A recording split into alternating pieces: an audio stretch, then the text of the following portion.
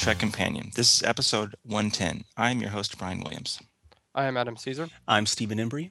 And today we're going to be discussing Next Gen's 7th season episodes, Thine Own Self, Masks, and Eye of the Beholder. But first, we lost Leonard Nimoy last week, and I'm sure all our listeners are well aware of that. At this point, we're going to talk about him a little bit at the tail of our show, but up here at the head, we wanted to do 30 seconds of silence, just for a brief time to think about him and reflect. And like I said, we'll talk about him in depth at the end. But for right now, we're going to do 30 seconds of silence starting now.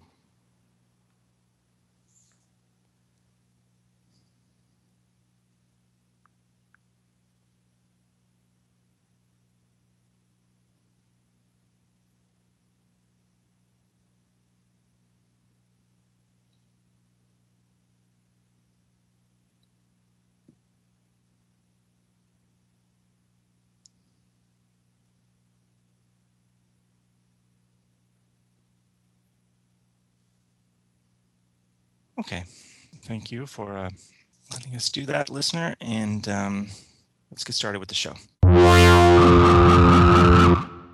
Thine Own Self, Season 7, Episode 16, Production Number 268.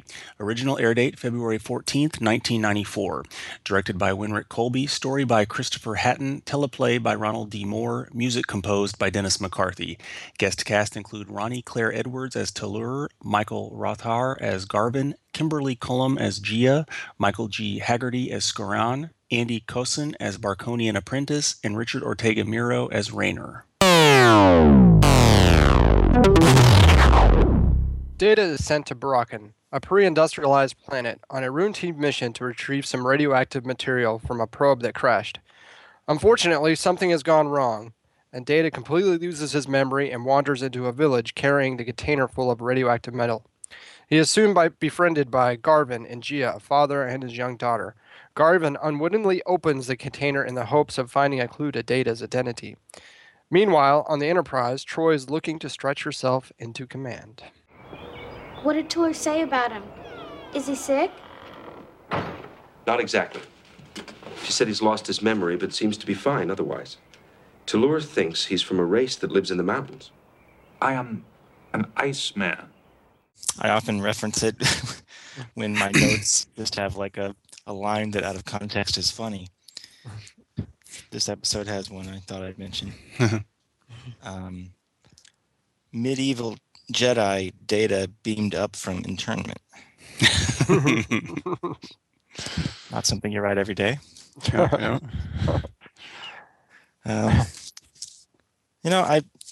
I like this episode.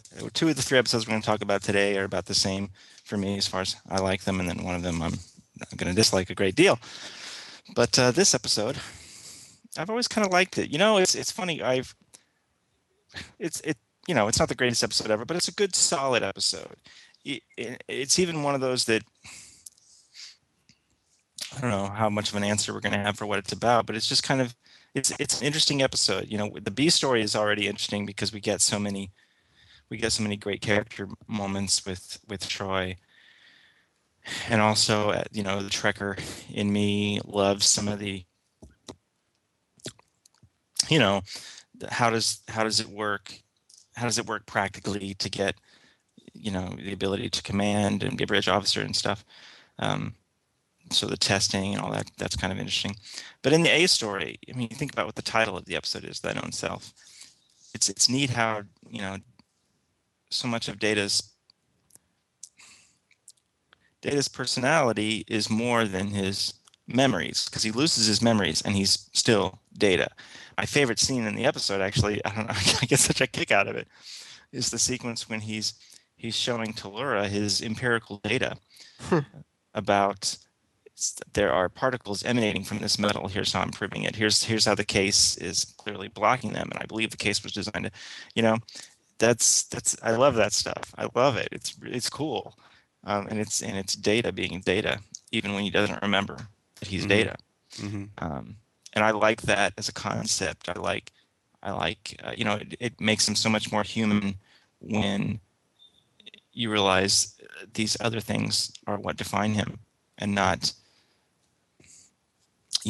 not his experiences. Those things are powerful when it comes to defining his character, but there are so many other things about us as people that do define us, and those things are still there. Those traits are still there.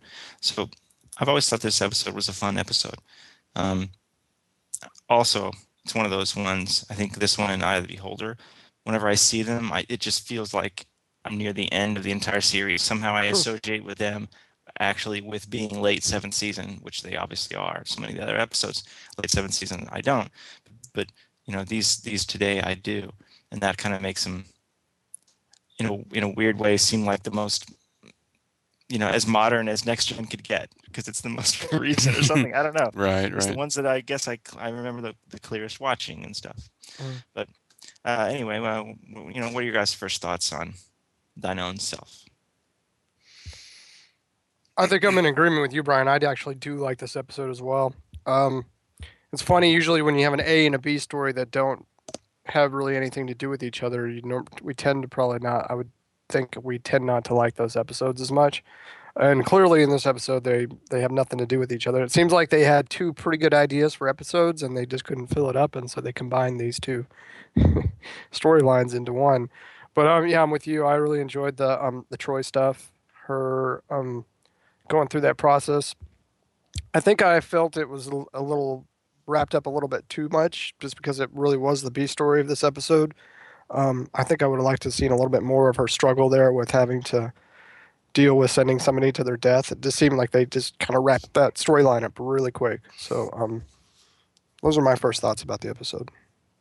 Yeah, I like it as well. I certainly remembered the episode. Thought it was very unique, and there's a thing when someone's lost their memory. It sometimes provides an unusual insight into the character, because they don't have these details, these life details to rely on. It's like the personality is the only thing left, or something like that. And I think that's an interesting idea. But yeah, I like it fine. I don't think it's outstanding, or anything, or stand out, but I do enjoy it. The stories in this one, Caesar, you mentioned how the A and the B don't have a lot to do with each other, but it's kind of interesting. This was a pitch, like Data is Frankenstein kind of pitch for the A storyline, and and then it was, I don't remember who pitched it, but it was given to Ron Moore to actually write, and the obvious thing to do with the B story would have been the Enterprise and crew trying to find Data. Right. But he specifically didn't want to do that, because that was the obvious thing, and they'd done it a million times. And he talked about, this is interesting, I think it was Jerry Taylor's novelization of Unification. There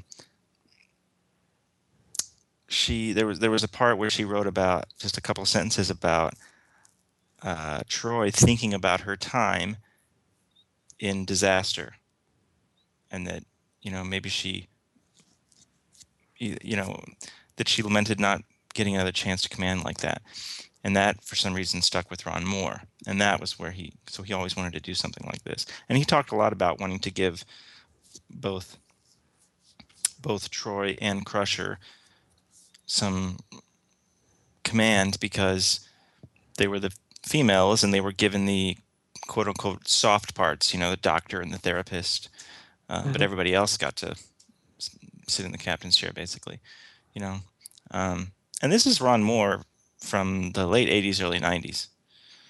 So, I think that he was kind of ahead of his time in a lot of great ways, and it pays off. It's kind of weird. You think about these episodes we're talking about today. Thine Own Self is pretty much Data and Troy. Masks is Data, and Eye of the Beholder is Troy. It's kind of funny that it worked out that way. As we said before, the writers, they really, especially by the time you get to the seventh season, and especially by the time you get to the end of of any season, but the seventh in particular, they're really not. This stuff just wasn't planned out in the Next Gen days. They were just doing too many episodes, 26 episodes a season, Right. They just had to write too many to really kind of plan it out. So when you ended up with a couple of Data episodes back to back, it just worked out that way. They weren't trying for that. But there are a lot of quirky things in this episode. There's one scene that kind of made me laugh. We've talked about this before, but stuff that kind of breaks the concept of the universal translator. Even since, in all our incarnations of Trek, it's the norm that we're just hearing everybody speaking English, even when we think probably they're supposedly not. And you have to ignore the concept of, well, if there was some kind of translation going on with the universal translator, wouldn't their mouths not match the movement or something? Yeah. But you just ignore that. Okay, fine.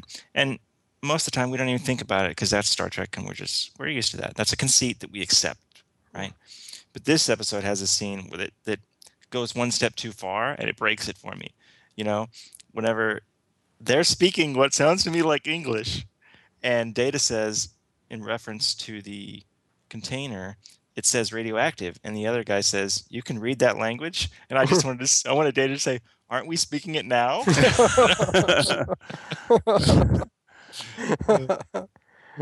that kind of breaks it. You're asking too much of the audience to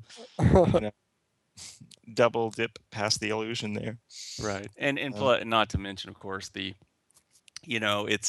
there's no real rhyme or reason why he wouldn't understand what that means to him, radioactive, and he would understand so many other scientific concepts that they kind of touch on, so. Right. Yeah. But, I guess he's supposed to be speaking the other language this whole time. I don't know. But anyway, forgetting that. Got to suspend your disbelief on that one a little bit. Yeah. Got to stretch it out a little bit. It's just one of those words that they don't have a translation for. So to the ear of that guy, had been like blah blah blah blah blah blah, blah radioactive blah blah. No, and it's like.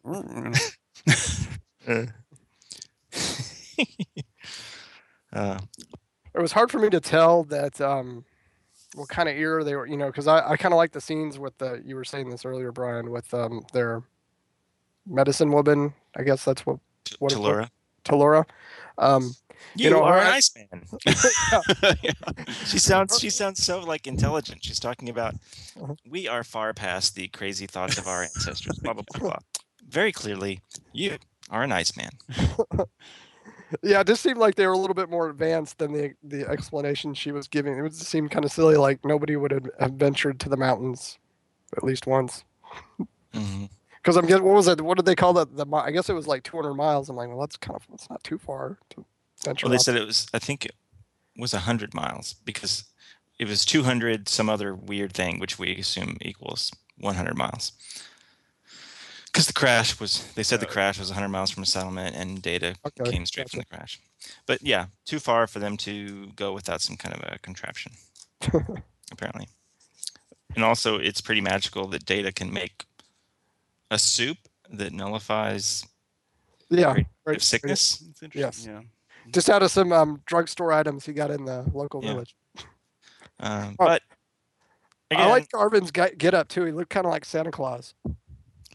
Well, no, come on. Nothing in this episode tops medieval Data Jedi. True. Medieval Jedi Data. That doesn't sound as good. Medieval Data Jedi is probably better. Yeah. Medieval Data Jedi. That's awesome. Indeed. Now, why when he goes to actually pour the medicine into the well, why he takes off the hood doesn't really make any sense. I noticed that too. Just to reveal himself. But, Or why he would immediately stop when he heard a crowd coming and turn around and when he just dumped it in. Yeah. But we could pick it apart. We're having fun here. It's a fun episode. I actually like this episode. I do too. I'm going to be picking apart another one today, but not this one. I like it. Yes, I agree that it's not, greatest. It's not a great episode, but I would. But it's solid, and I enjoy watching it. I really do. Like I said, I really like those Troy scenes. I really like a couple of those Data scenes, especially the ones where he's got his little lab and everything. I love that kind of stuff. We saw Data set up a lab in Time Zero, the original series. Spock had his lab in City on the Edge Forever. When they set up these labs, right, on in the primitive societies or whatever. I love that. I love that stuff. And I don't know why exactly. And it generally makes me feel like a complete idiot because I can't help but think, like, if I was in that world, I'd be done. There's nothing I don't know what to do. I don't know. I have no practical skills. Like, let's see if I can figure this out. Too crafty for me. Sorry. I'm going to go back to the mountains. To the ice mountains, apparently. Ice mountains, yes, where there are Iceman. large beasts You are that an make you iceman. strong. It's also kind of unusual how late Picard appeared. I think this first appearance was like at the very tail end of the episode, which is also indicative of these why, actually. unusual. It's funny, I do so much research for every one of our podcasts, but so much of the time, all the behind the scenes stuff isn't relevant or Right. isn't that interesting. But I know why Picard, I wouldn't have said it, but because you mentioned it, I will say, I know why he was only there at the end. Because this was shot in the beginning of December of 93, and he had signed to do a couple weeks of his one-man Christmas Carol. Yeah. right, Christmas Carol, but it was in London, not in LA. Mm-hmm. So he had to get out early, so they had him literally only have one line right at the end, and I assume they shot it first because then he went to London because this was the last episode before Christmas break. Yes. Nice. Yeah. So not really interesting at all, but true. It is noticeable when the captain is barely in the episode and he has like one line. I mean, you can count on one hand the number of Star Trek episodes that have done that. That is pretty unusual, even if it's not a Picard episode or Cisco episode or whatever. It's still very unusual for them to have such little screen time and so few lines. They were getting to the end. He was like, I got to do some Yeah, shit. by the 7th season, you can't imagine. I'm sure some of it is contractually. Not only are they obligated, but the actor wants to be there. Wants to be in it a fair amount because, you want it the show to be perceived as though you're the star. You got star billing, etc. But by the end of the 7th season, what's it care? Really? We're doing a movie in a couple months. I'm all good. Yeah. He'd probably been like, can I do a little bit less in All Good Things? I got a hair appointment. You made that up. How did you know? What's this episode about?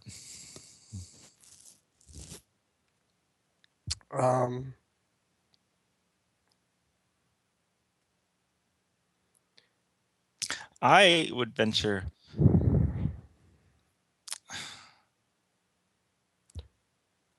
Based on the title, you've got like I talked about earlier, like we all talked about earlier. These things that kind of really define us. And I'm not sure if it's much of a conclusion as it is an observation on what it means to be human. But even Troy found she had something in her that she didn't know she had. Mm-hmm. I don't know. What are you guys thinking? I can see that. It's kind of like I alluded to earlier, that notion of, if you're stripped bare of your memories and your personality. I would watch Troy. Oh, sorry. Okay. Yeah, sorry. Settle down there. Got off track there a little bit. Yeah, that idea, there's what are we innately, what are we able to do, what are we going to do in circumstances that are not the typical situations, So and that could be true of both storylines because, Riker had to put her into that situation where she wanted to stretch herself, and that's, you have to make those hard decisions. That's kind of what Command is about. So, mm-hmm. And Data it was about finding himself just through his own natural abilities. Mm-hmm. Although it seemed kind of weird that he forgot everything that he did while he was there. Mm. Well, if Data had been present, would that have been? I mean, he could have gone in Geordi's place, right, to fix that thing and not died from radiation? No, they could. I'm sure they could make something up about the radiation would be too much for his positronic net or something. Yeah, it's just something. All right. I think it was the point of sending somebody to their death. So. Right. Yeah. I think we got this one covered. Ready to move on? Sure. 6 degrees for thine own self. Adam, are you going first or second? I'll go first. Michael G. Haggerty plays Skoran, the blacksmith that likes warm metals and impaling icemen. That came off differently than I thought it would when I wrote it. In Next Gen's 5th season, he played the Klingon Captain Larg in the episode Redemption 2. He and Kern shared a drink together. On which side of the Klingon Civil War did he fight? Gowron side or the Duras sisters side? Steve, you will not have the opportunity to take this question should Adam get it incorrect. Very good. The Duras. You're correct. It was the Duras. I thought that was a tricky question with him having a drink with Kern. Steve, Haggerty also. I'm sorry, there was no other. This is the best I could do for 6 degrees. Haggerty also played a bartender in the 1996 Star Trek video game from Simon & Schuster that featured the Klingons. What was it called? Yeah, you got the hard one. Klingon? Yep, it was Star Trek Klingon. I knew it seemed hard, but then I thought, if you make a guess, you're probably going to get it. So, 1-1, moving on. Masks, Season 7, Episode 17, production number 269. Original air date February 21st, 1994. Directed by Robert Weimer, written by Joe Menosky, music composed by Dennis McCarthy. Guest cast include Ricky Deshawn Collins as Eric Burton.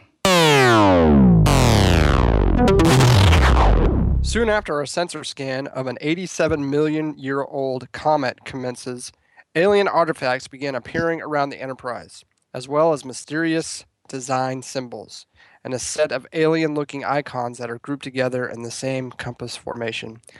The crew investigates, but the ship's computer is unable to identify the icons.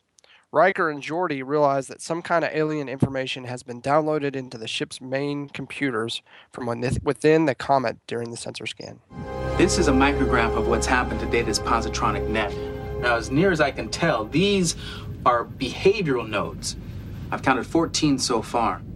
I think the archive is using Data to create different people within its culture, much in the same way it used our replicators to create artifacts. As a result, Data's real personality has been completely buried.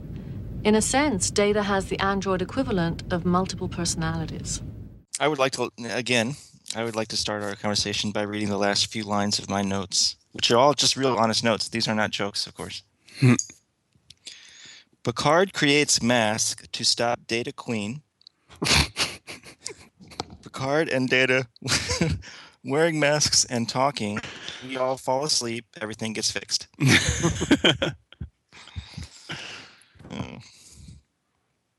I'm going to start off by saying something I loved about this episode. I really liked some of the music. And in fact, there was a cue whenever Data goes to pick up the mask right before he puts it on. Really cool music. Really cool. Who wrote the music for this one? Did you say, Steve? Dennis McCarthy. Oh, of course. My favorite. Of course. My favorite of the television composers, Dennis McCarthy. I like the. Go ahead. I like the concept. We're talking over each other because there's so many things Yes. that we loved in this episode that we want to talk about. Enthusiasm. Yeah, I like the concept of a time capsule and a comet. I like that idea. Well, that special effect whenever like the phasers are melting the ice away, that looked really cool. Did it look that? It was in HD, of course, but did it look that cool in SD? I don't remember. I don't remember, but I do remember. That's what I was going to say. Is I do like a lot of the effects in this one with the comet and some of the melting and stuff. It's a lot of fun. Now, what were you going to say about how much you loved something, Steve? That's what I was going to say. The effects. Okay. Yeah. All right. 6 degrees. No. God, I hate this episode. What the hell is it about? What is it? I don't even. And when I say about, I mean like, what is the plot? What is the story in this episode? I don't know. I don't know what the crap is going on in this episode. It's a mess. It is as we say in 2015, it is a hot mess. I do not know what the F is going on in this episode. Yeah, it's like, again, Adam, you said the concept. There is something interesting about, like, it's kind of, well, it's like, it's almost like you take the concept of a really unusual time capsule and you do it really well and you get the inner light, and you do it really poorly and you get this, in the sense that conveying culture in some unusual fashion in a time capsule. And I think because it has nothing to, there's absolutely zero character development. It's like almost like an excuse to get Brent Spiner to do a lot of voices and fun stuff.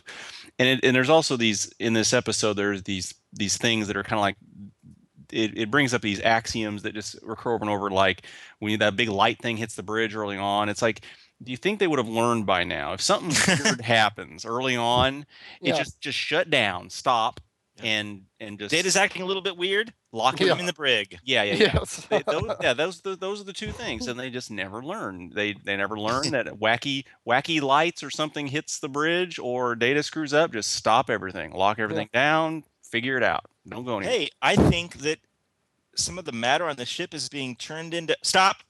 On the torpedo. Fire the torpedo right now. I want dust. That structure outside needs to be dust right now. Fire. Yeah. Quickly Snakes. before it turns into snakes. Snakes in a torpedo.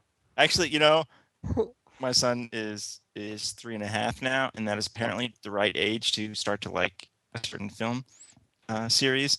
So I have been watching a certain film series many, many times, and when I saw that scene, I heard Woody's voice. There's a snake in my torpedo. That's all I could think. Over and over and over. All day. That's what I heard. One of the I'm sorry. Well, even the ship transforming stuff. I read citizen research. Some people, everybody said, okay, that episode sucks. Yes, Mask sucks. But some of the props and things that were created were really cool. I don't even think that stuff is cool. I think it looks stupid. I think it looks kind of dumb.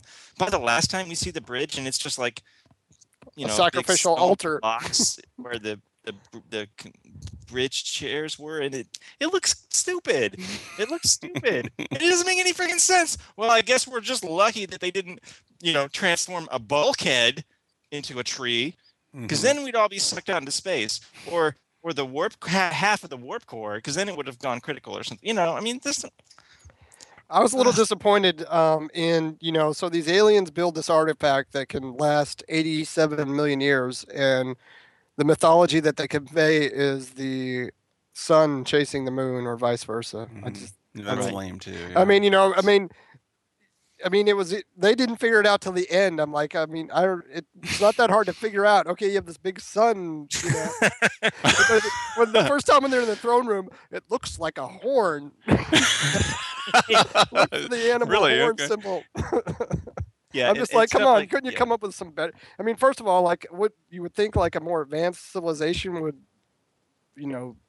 communicate a little better than just mythology, but yeah. And in any time an episode makes the whole cast, especially, but any of our primary characters look stupid, that's bad. And then it does that a little bit here too. Masks, Sub Rosa. These are some terrible episodes, and there's other bad ones in this season. But I think this is the kind of reason, especially coming off the 6th season, which was so surprisingly strong. That the 7th season just isn't regarded very well, and we're nearing All Good Things, and I have said before, and I will still say, I love All Good Things so much, and I think it's so good. It's of such high caliber that it's worth having episodes like Sub Rosa and Masks, if that's what we had to get through to get to All Good Things. But this episode, it's like Sub Rosa, where, God, I don't know if I ever want to watch this again. Maybe it's ever so slightly better than Sub Rosa, which is allowing us to make fun of it a little bit more fun. We're having more fun with it than I think we did Sub Rosa. Sub Rosa was just so bad that it was like not even so bad it's good. But yeah, this episode is it's just bad in every way an episode can be bad, and it makes and worst of all, it's a cardinal sin where it just doesn't even make any sense. I can't even follow what the hell's going on. I like it when they try different things, and I'm not the jerk out there who's like, do something different, and then as soon as they do something different, that sucks. This sucks because it actually sucks. It doesn't suck because they tried to do something different. You mentioned Inner Light, and I think that's a great comparison. Inner Light is very different, different than the traditional Star Trek episode, and it's one of the greatest episodes they ever did. So, I want them to do different things, but I just don't want them to do crappily. Yeah, right. Yeah. Yeah, it was at the end when Picard is, talking to Data, you got to experience a whole civilization. I'm like, well, I didn't really get that feeling. Yeah. He was like 3 people. And one of those voices, I don't know if you guys remember Night Court when he played that little country bumpkin. Yeah, It sounded like that country bumpkin from Night Court a little bit. I think he's recycling some of his characters there. It's like, well, gosh darn it there. It was just almost that, We love you, Brent. Well, when he read the script, he was like, why should I put a lot of work into it? Yeah, I'm going to phone this one in. Not to mention, he was doing it like he was working. I think he said he was working until midnight the night before on Thy Known Self, and that's when he got the script for the next morning of doing Masks. And it was like he didn't have time to prepare. Maybe if the story and stuff had been good or made any sense, and the rest of the episode hadn't been a ball of snot, then we could blame him. But I don't think you can blame him. Yeah. What's unusual about this episode? It's very rare that there's a bad Data episode too. Yeah. Well, certainly one that doesn't make any. It's very rare for a Star Trek episode at all to just not make any sense. Spock's brain's terrible, but I can tell you exactly what happens in that episode, and I haven't watched it in years. I watched this episode hours ago, and I still could not tell you what the hell happens in this episode. I don't get this episode. Do you guys have anything for what it's about? No. Stay away from comments. Mm-hmm. Boy, I really like that music in that one scene. That's cool. That music. I like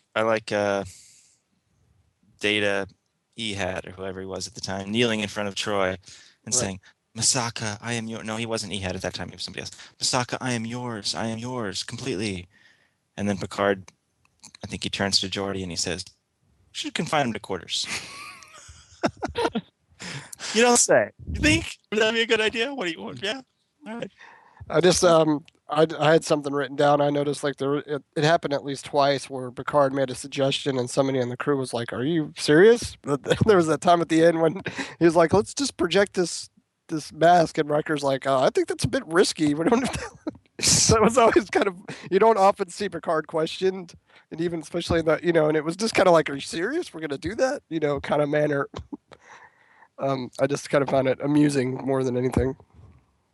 Because I was thinking the same thing. I'm like, because like you said, this episode's a mess. It's just kind of like, what are they supposed to do with this? Well, they're supposed to provide us fodder for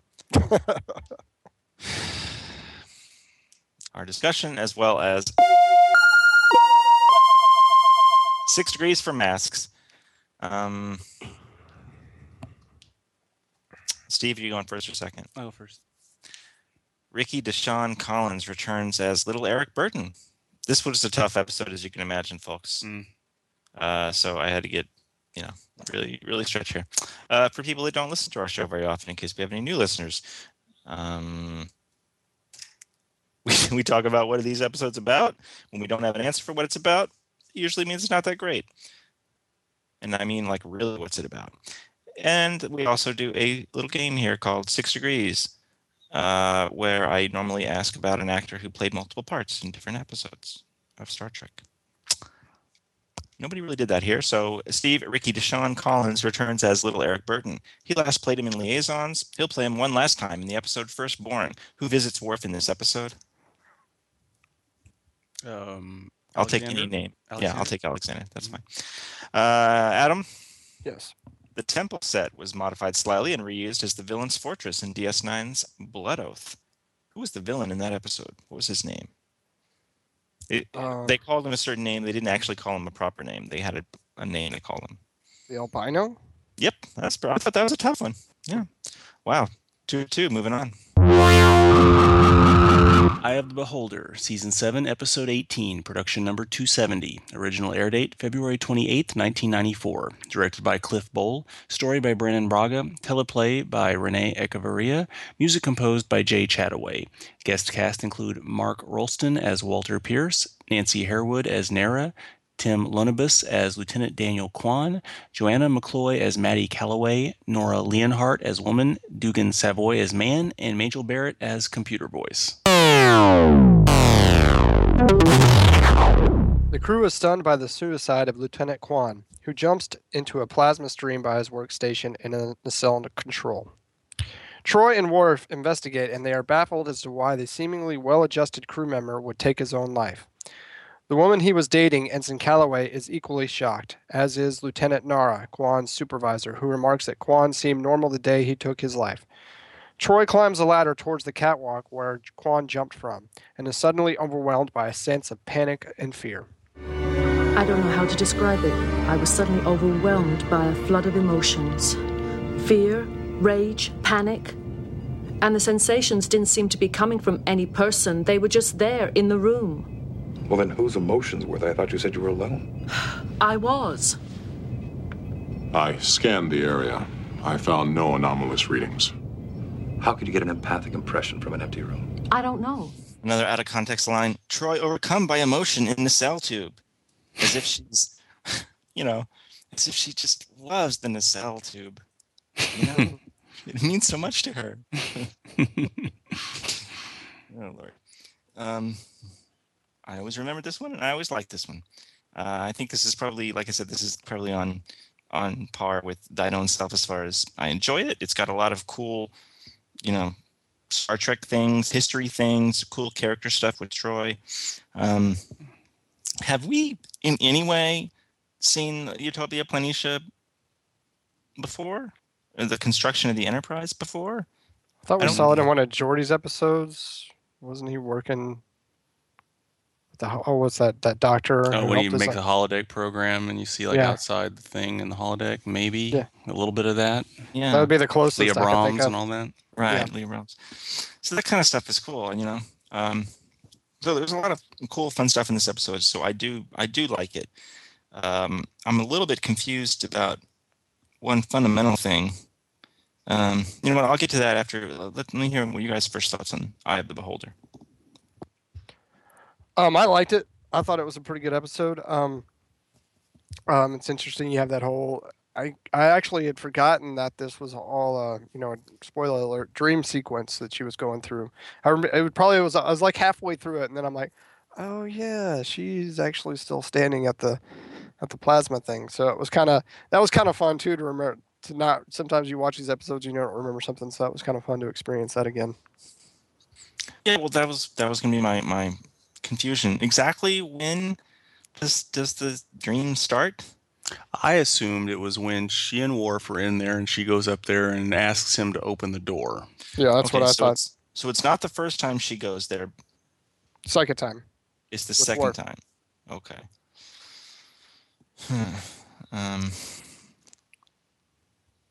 So Worf almost asking Riker if he can date Troy does happen. But kissing her and apparently not having sex because it never looks like it on Star Trek. Whatever that does happen, none of that actually happens. I get that's my assumption. Okay. Yes. See that part of what makes it confusing is because that, like, if the Worf stuff really does happen, yet everything. I mean, if Worf thinks about or is going to ask Riker for approval to date Troy. But we don't see, but nothing where he actually comes on to Troy does happen. Yet when he does, it's just all in Troy's mind. Right. See how that would make it confusing? Right, like they're just on the same wavelength. Like Worf's into her, but she's into him enough to dream about it. Right. Yeah. She kind of had to, this was kind of her. Remember a couple episodes back when Worf was going through interdimensional stuff. So this was her chance to get to experience being with Worf, but not really. So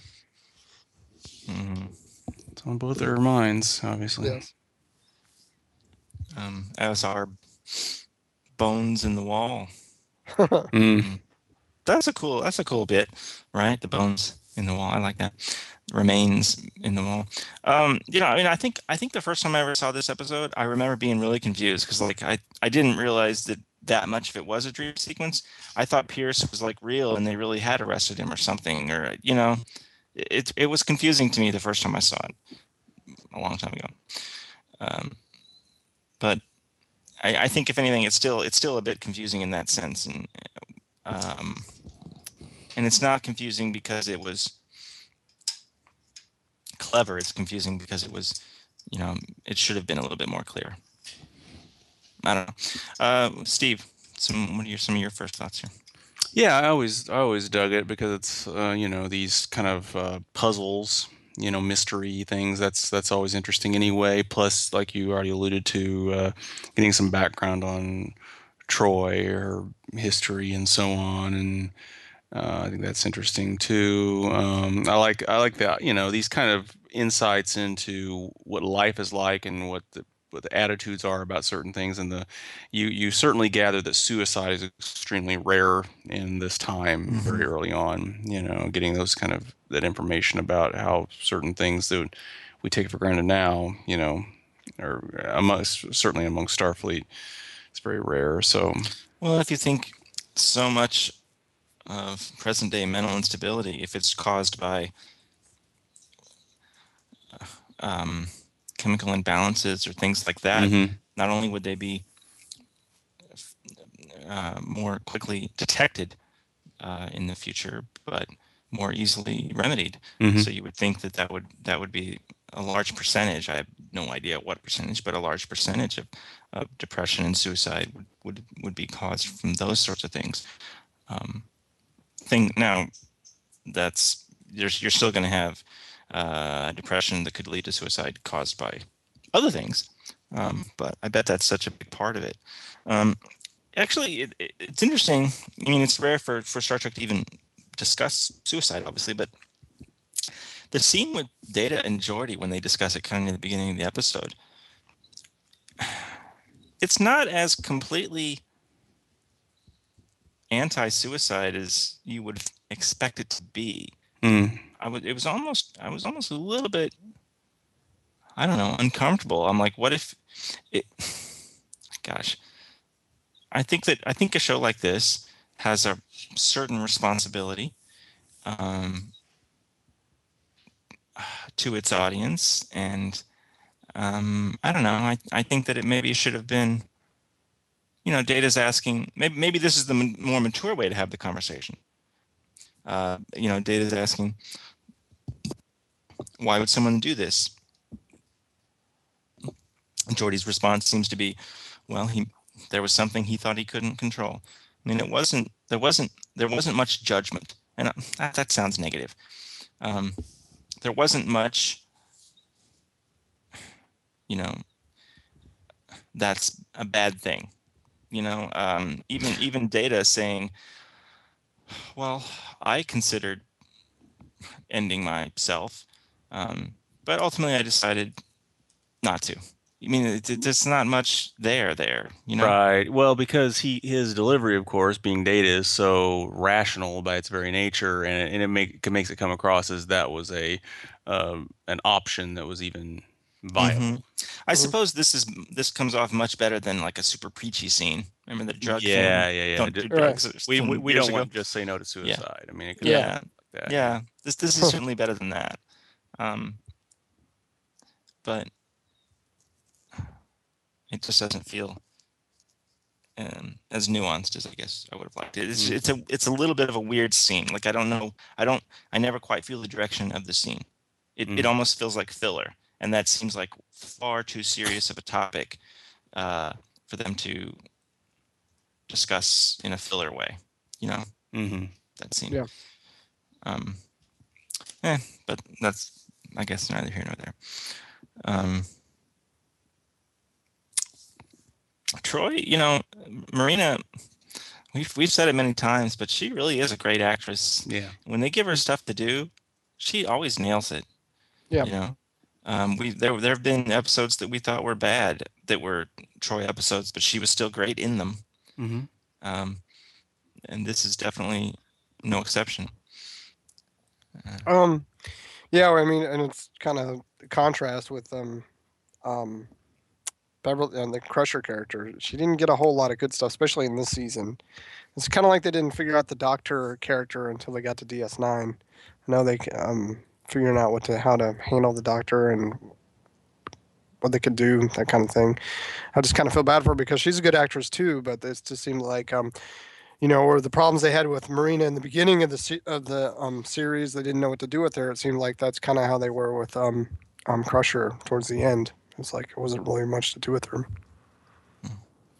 She's so good that sometimes it's like she's schooling the guest actor. I mean, I was very unimpressed with the Calloway character in terms of the actress portrayal. That it seemed so flat and whatever, and it just seems like night and day. Like when they're playing off or something, or like they're doing the stupid laugh part or whatever, and she's breaking down, and it's just like actor non-actor almost. Well, and it makes the writing more transparent. He's got a line, something like, "Oh, I remember. It's not like Dan to commit suicide." That is so. Now, if you just read that, thing. Yeah, it's a dumb line. But if you just read that line, you'd be like, "That's a dumb line." But you know what? I'll bet you every single episode of this show, we could pick out half a dozen lines that if you just read them, they would be dumb lines. But we never even think they're dumb because our lead actors are so good. Yes. That they deliver them in a way that we skip right over it. This girl isn't. You're right. The girl that played Calloway wasn't very good. She filled out her uniform very nicely. Well, okay, I shouldn't say that she wasn't very good. It's just that, like, Marina is really good, and she can't really stand up next to Marina in a scene which is the two of them. So when she gets a line, like, admittedly stupid line, a dumb line, I should say, like, Dan would, whatever. I already forgot it. If Marina had to deliver a line like that, I don't think we would notice. That's my point. Yeah. Right. Well, we would see more. Really like a sore thumb. We would see the emotion from Marina. I didn't get any emotion from Vincent Calloway. It was kind of like, it was kind of like it wasn't like they were dating. It was more like they were just casual work friends. Not even that close. Kind of like acquaintances. That's kind of like something you would say about an acquaintance. Be like, oh my gosh, I can't believe he did that. Yeah. And if you didn't know him that well, you don't have that an emotional connection to it. So that's kind of where I was lacking that from that character. Yeah. Is there a scene that kind of sticks out for you guys in this episode that you really like?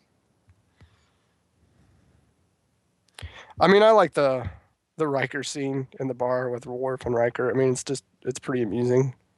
Do you think Riker was playing with him, like Riker knew what he was getting at, or is the thought of Worf and Troy so far from his mind that he was kind of onto it, because at the end he said, "You sound like a guy who's asking to date my sister or something," so he was onto something. Yeah, but Riker doesn't have a sister, so I mean, Riker knew he was talking about somebody specific. But what I'm asking is, do you think Riker realized it was Troy?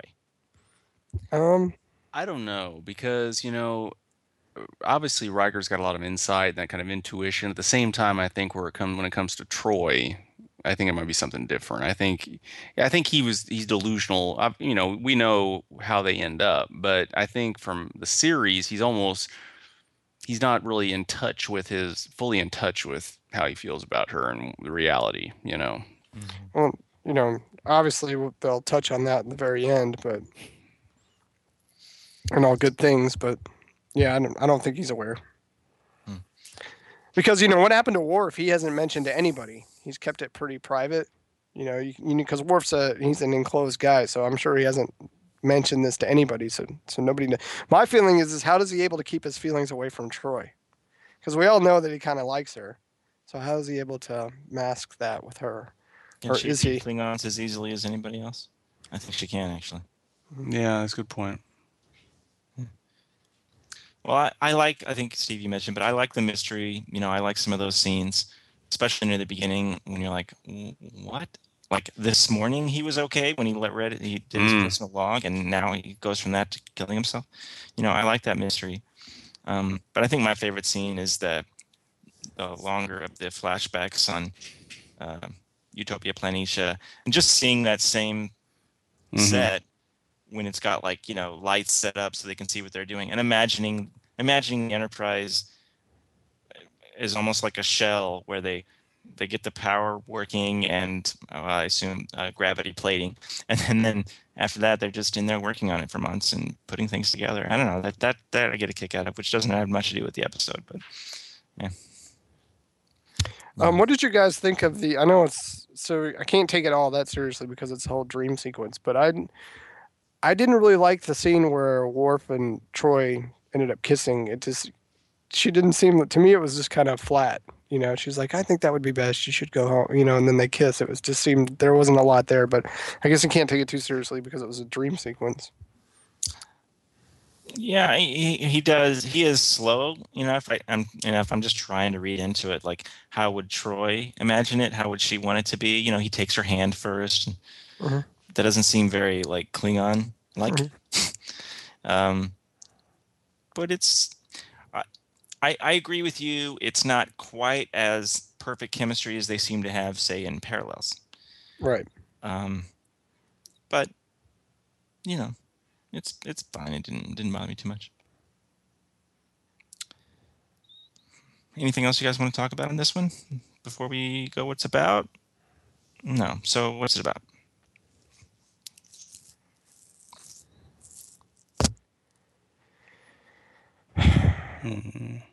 It's a bad sign, folks.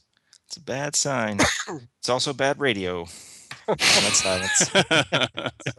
Yeah. Blah, blah, blah, blah, blah, blah. Think about what it's about.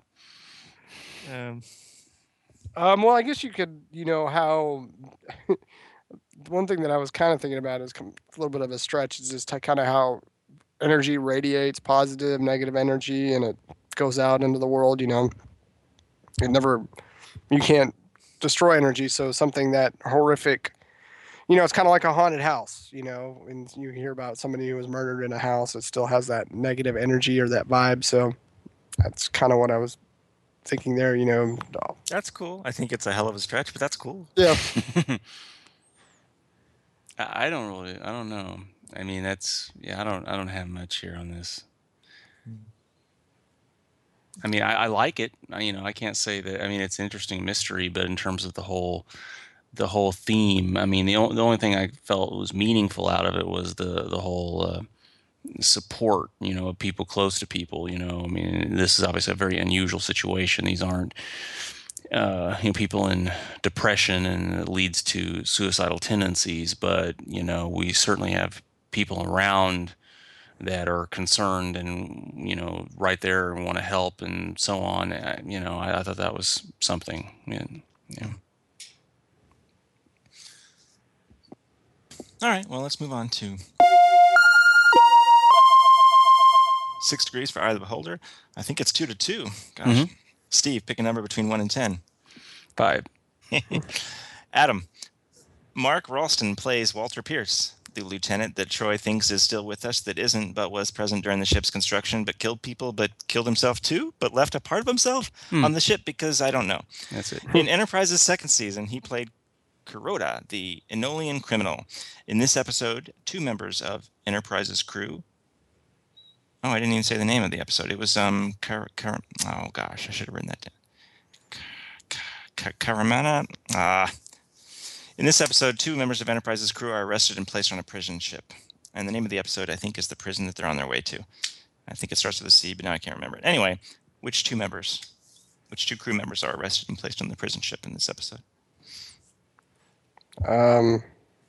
Archer and Tucker. Very good. Wow. All right, Steve, let's see if we can do 3-3.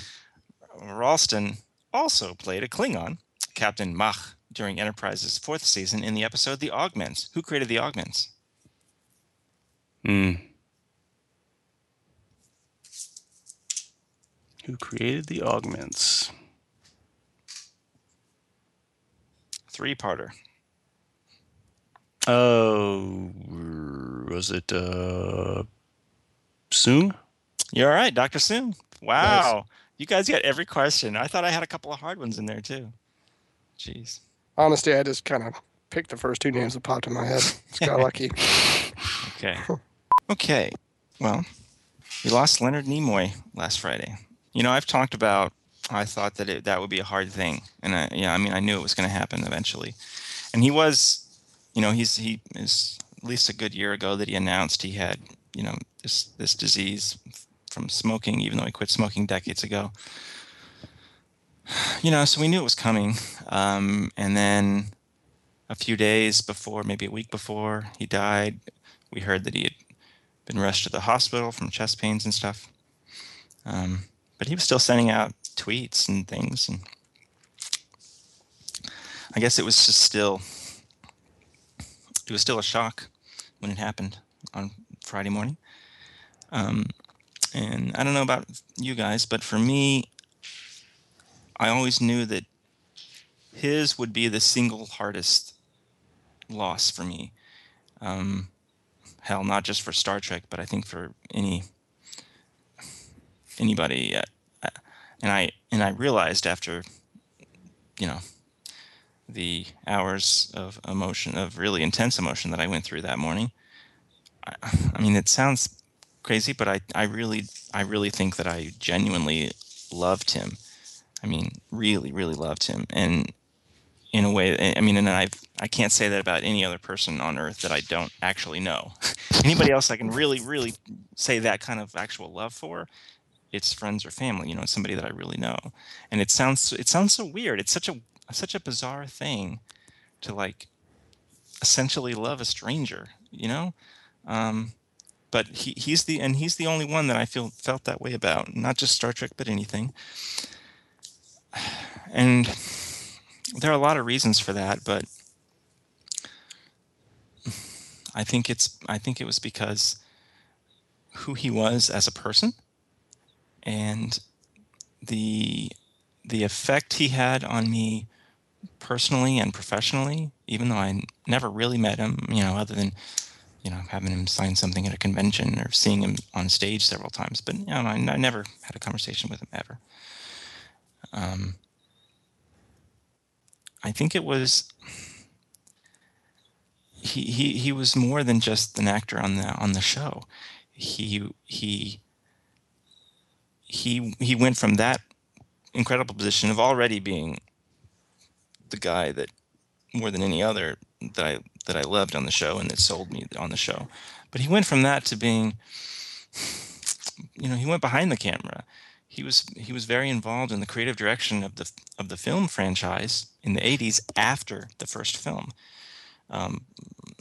Writing, if not writing, at least coming up with story, and then obviously he directed two of my all-time favorite Star Trek 3 as well as Star Trek 4, one of the more successful ones.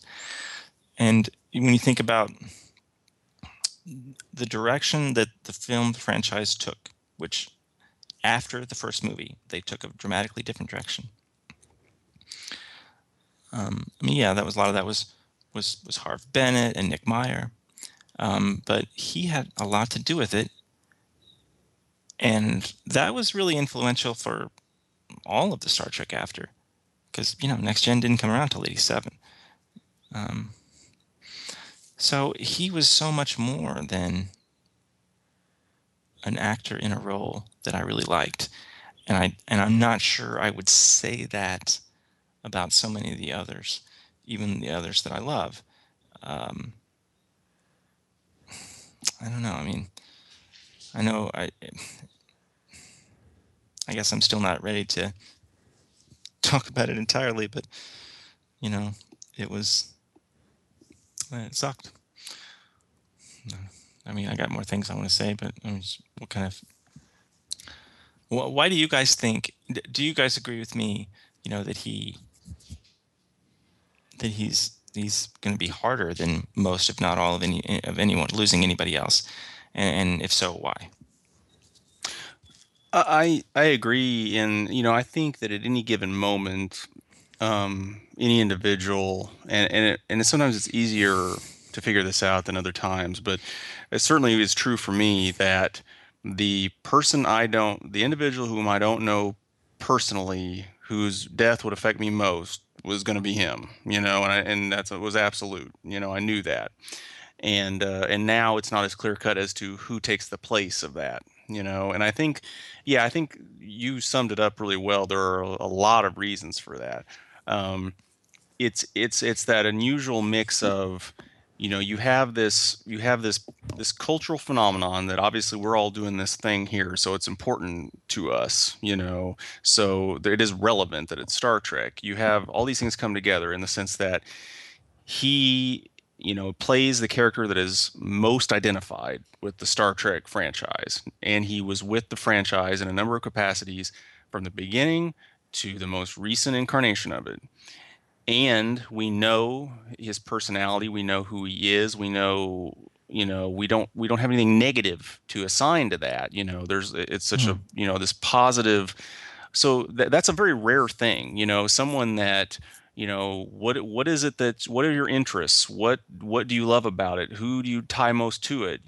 What is the person's character associated with that? And not only that, I can tell you for me that, the more I pondered it, I came to some conclusions I hadn't really thought of before, and that not Leonard Nimoy, but the character that he, so much is his responsibility of Spock there are a lot of parts of me that are that character. So there, it's in some sense, I'm part of that too. You look up to things, you identify with certain things, and there's an element of a small element of like father figure in there. Yeah.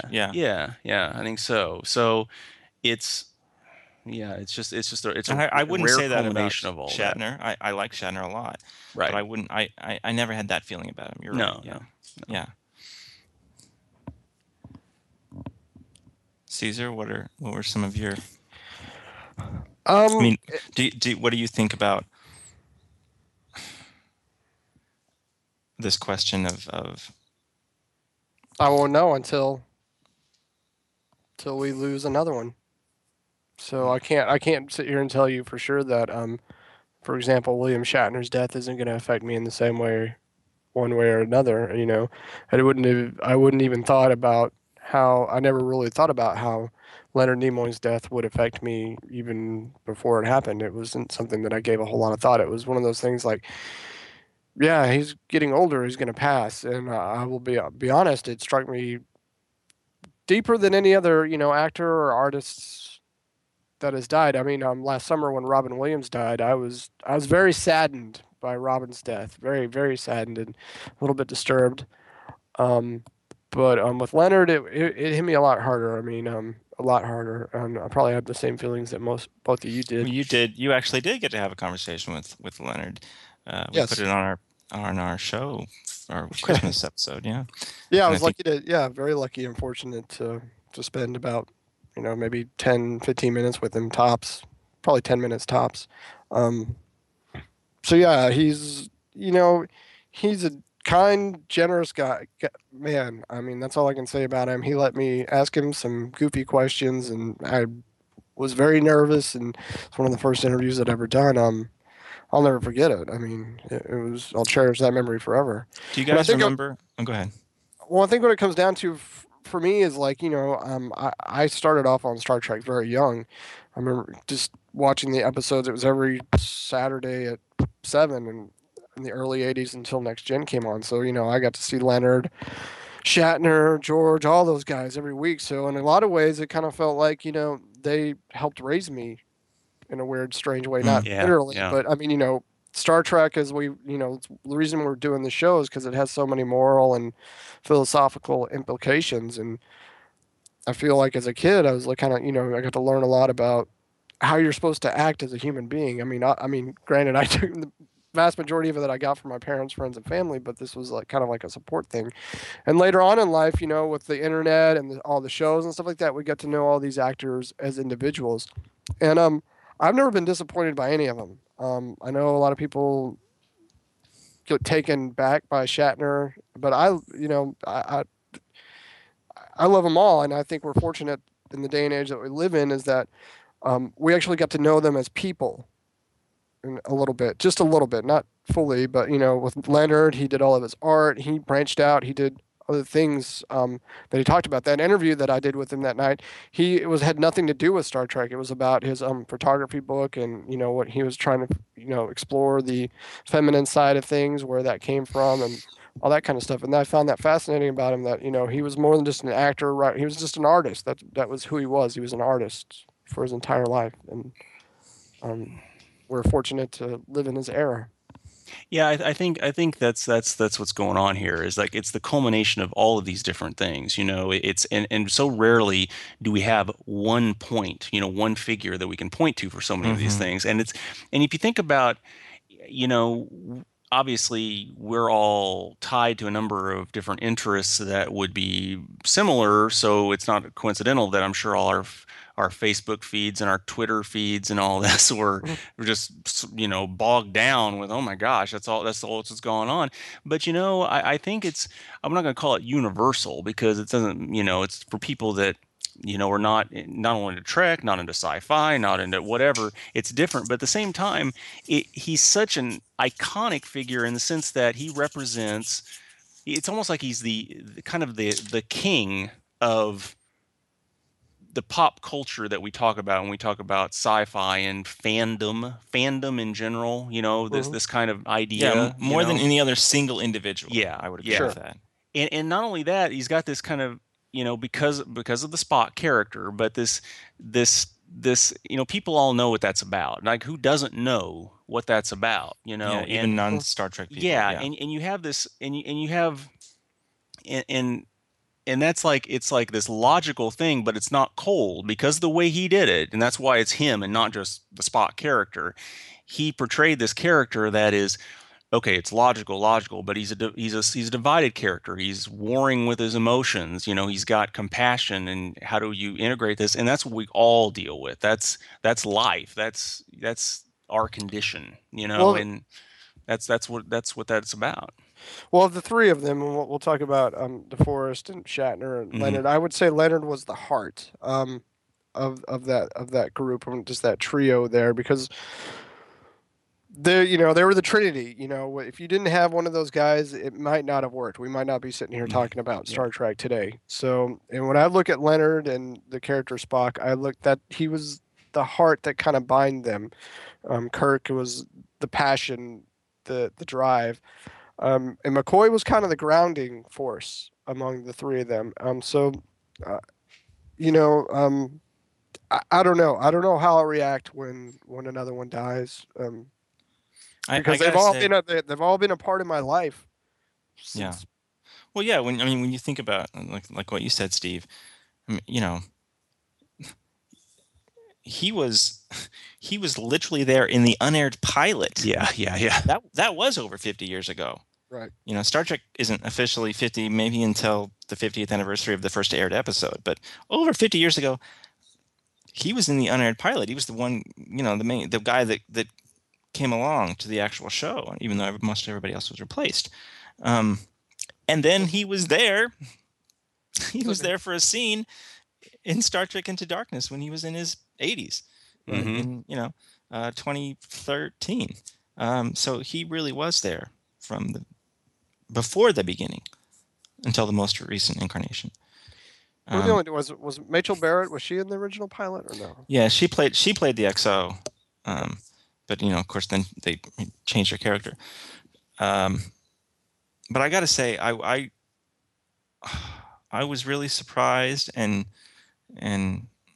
pleasantly surprised, I guess, and found that really heartwarming the way the whole world did seem to respond. For one day, for in our world, in world of fandom and stuff, it's going to last longer than that. But even outside of that world, the whole world took notice on that Friday. Every single page I went to, anything I could think of, domestic, international, anywhere around the world, he was the front top story. Yeah. And that was really wonderful, and it was really great. And I think for a precious few hours, we were all yeah, troopers. And everyone kind of understood. I'll tell one brief story. I don't know why I don't like to say these sorts of things, but it's just our listeners. Nobody else is going to know. Yes, I stayed home that morning. I was on my way out the door to go to work at a post house, and I heard that news, and I couldn't go anywhere. And I stayed home, and I cried for a few hours. And every time I tried to leave, I wasn't and unable to do it. So every time I thought I was okay, and then all of a sudden it would be like I just heard the news again. but I had to go. I had some stuff that I had to get done, so I had to get into work. But I wasn't able to go until the afternoon. So after lunch, I was driving in, and there was one person. I won't say the person's name. One person at my post house that I guess I have to say the gender. She's cool and all, but she knows about my fandom and things, and thinks it's so trivial and silly and little kid of me, right? And I was actually imagining on my drive in, she's gonna say something, and I need to be prepared for that. So how do I don't want to get upset. I'm just gonna say, maybe I'll just say nothing. I was fully prepared for her to make some little sarcastic dig or something, like. Anyway, I got in and I went into my office, and she came up to my office, which she never does. And she said to me, and I was like, bracing myself. And she says to me, "Is today a sad day?" And I said, and I was surprised by even asking that question. I said, "Yes, it is." And she said, "Let me know if you need anything." I couldn't believe it, and it's like, that is the power of Leonard Nimoy, and that is how much he crossed over so well, and he symbolized all of this more than any other single person in a way that it crossed over, and she understood. I couldn't believe it. I couldn't believe it. I mean, I was speechless. I was trapped at Walmart. Well, yeah, I was at work, and I didn't know until noonish Central Time, and so yeah, it was tough. And I mean, I did have, and I find myself a fairly decent compartmentalizer, and it was still tough. I mean, I fortunately was in a position where I could camp out in my area and not have a whole lot of contact, but it would just hit me ever so often, and yeah, and I guess it shouldn't be surprising, but it kind of was, in the sense that, I read that on the flashes on your phone, and it's just like someone just smacks you upside the face. It just knocks you, the physical reaction. Yeah, it's. How did you guys hear? I mean, do you got like CNN? I had CNN News Alert. Yeah. Yeah. Okay. I heard from you, Brian. Oh, really? Yeah, I got your text right after that CNN News Alert. Yeah. Well, yeah, but I think what's so I did a lot. So I was at Walmart, and I had to go outside, and I went outside, and I was in the sun. Yeah, I broke down a little bit, and it was kind of weird being out in public. So I had my sunglasses on. Thank goodness. I thought about putting my sunglasses on the way into work, but I'm like, that's just gonna make it even worse. Yeah. But it was I would read some stuff. I read quite a bit of stuff because I had a flat tire, and I had to take it to Walmart to get it fixed, and that took about 4 hours. So, but that's neither here nor there. All around crappy day, wasn't it? It made me cry. Maybe that's why I did cry. But yeah, I got a chance to read quite a few articles. I read quite a few, and that was to your point, Brian. It was really, all the I was looking on Twitter and just all the nice things, and how everybody kind of came together, and sadness and in celebration of this man. Mm-hmm. I want to point out one. There was one that I want to mention. Did you guys see what Frakes wrote? I'm paraphrasing because I don't remember exactly. Jonathan? Yeah. His tweet was something like, "Here's to the greatest first officer," something like that. That's pretty classy. Mm-hmm. Yeah. Pretty classy. I don't want to end so on downers here. Do you guys remember the first time you saw him in person? I think it was. I mean, I don't think I saw him until that 40th anniversary deal we did. Yeah, Really? Same here. Yeah, it was the same. I'd seen Shatner. I'd seen Shatner a couple of times. I had too. Yeah. But I hadn't seen Nimoy until the 40th. And then I thought you guys went to more, especially you, Steve, like in the 90s. Yeah, I did, but he just wasn't there. It just was a more like he didn't make as many appearances, and of course local conventions in the Midwest. Obviously, it's much farther from his home, so it stands to reason. But yeah,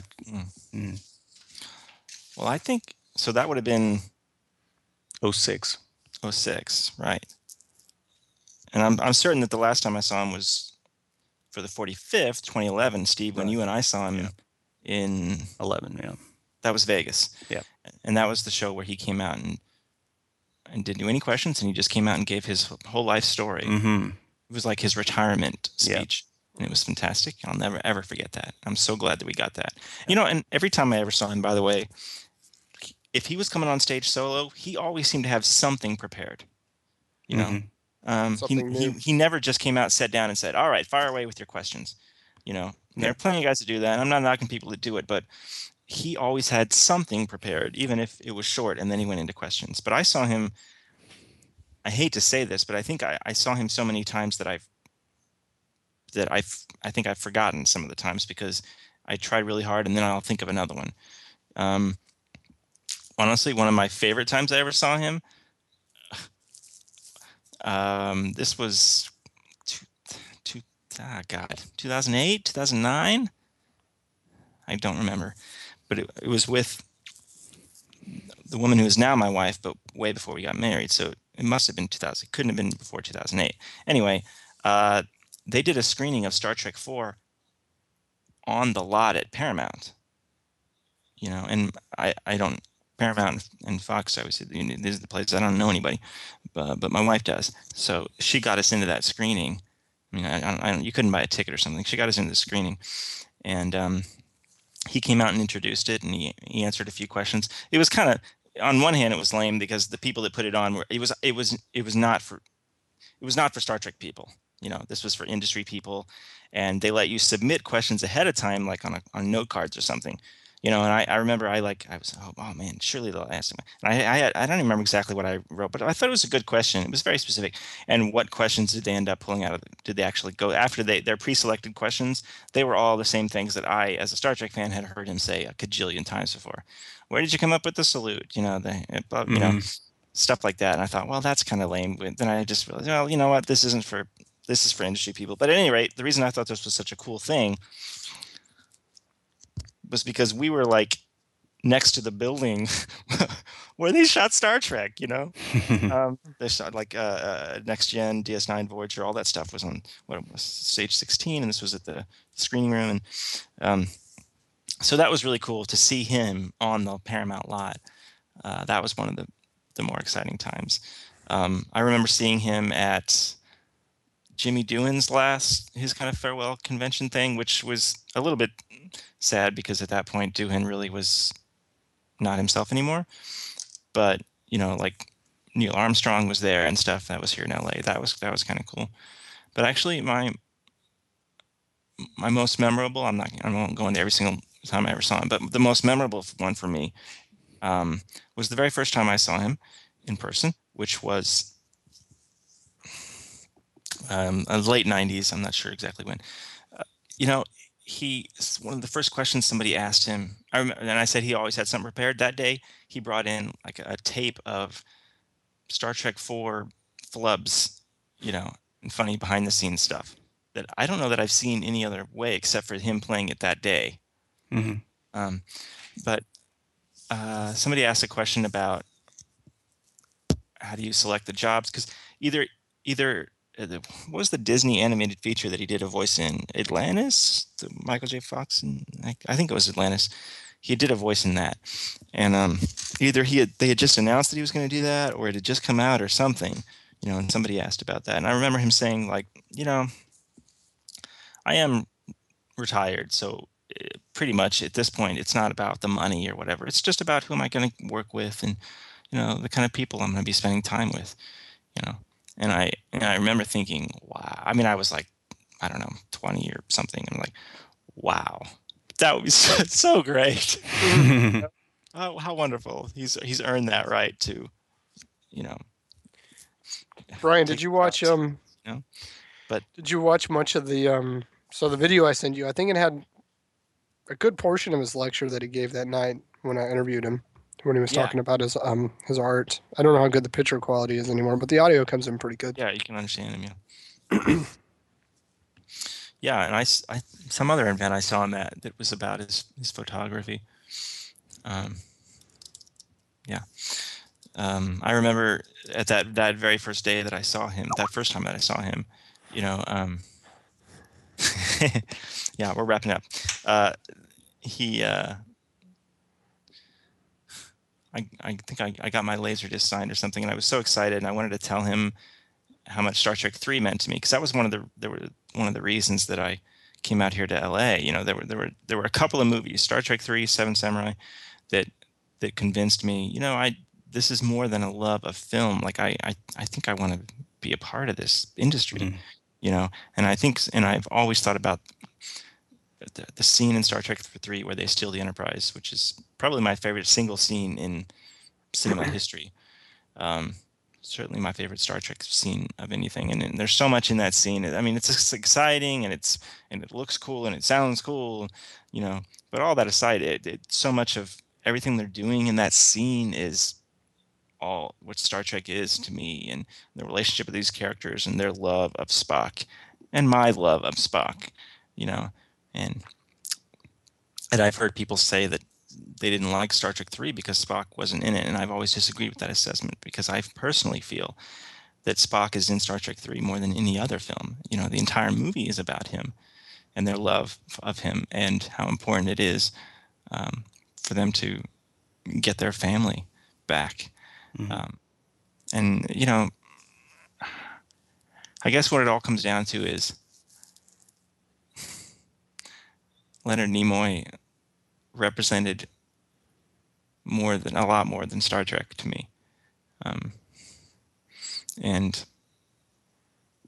well, I didn't write anything on Twitter or anything like that. I did read a lot of stuff. The only thing I wrote on our Facebook page, and that was, you know, thank you for making our world a better place.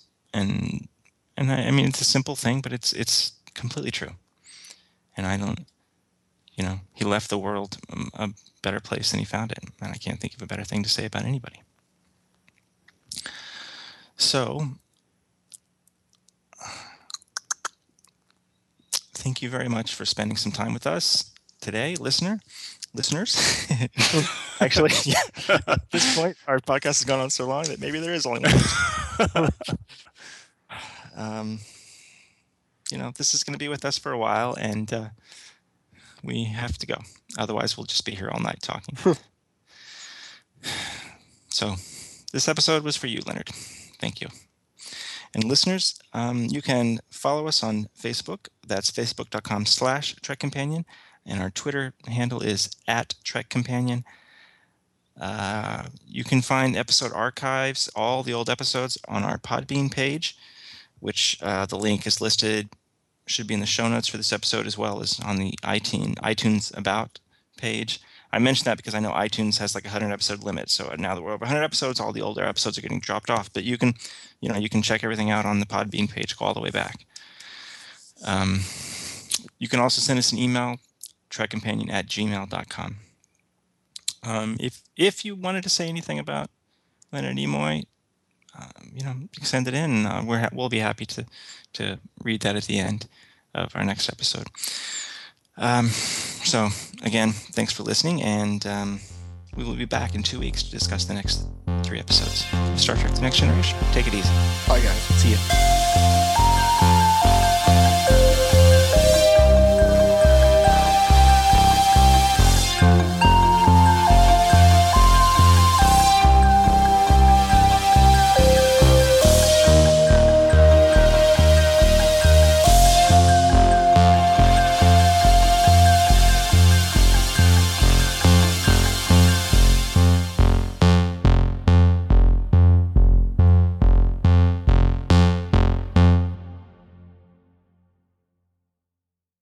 Stefan, I passed it.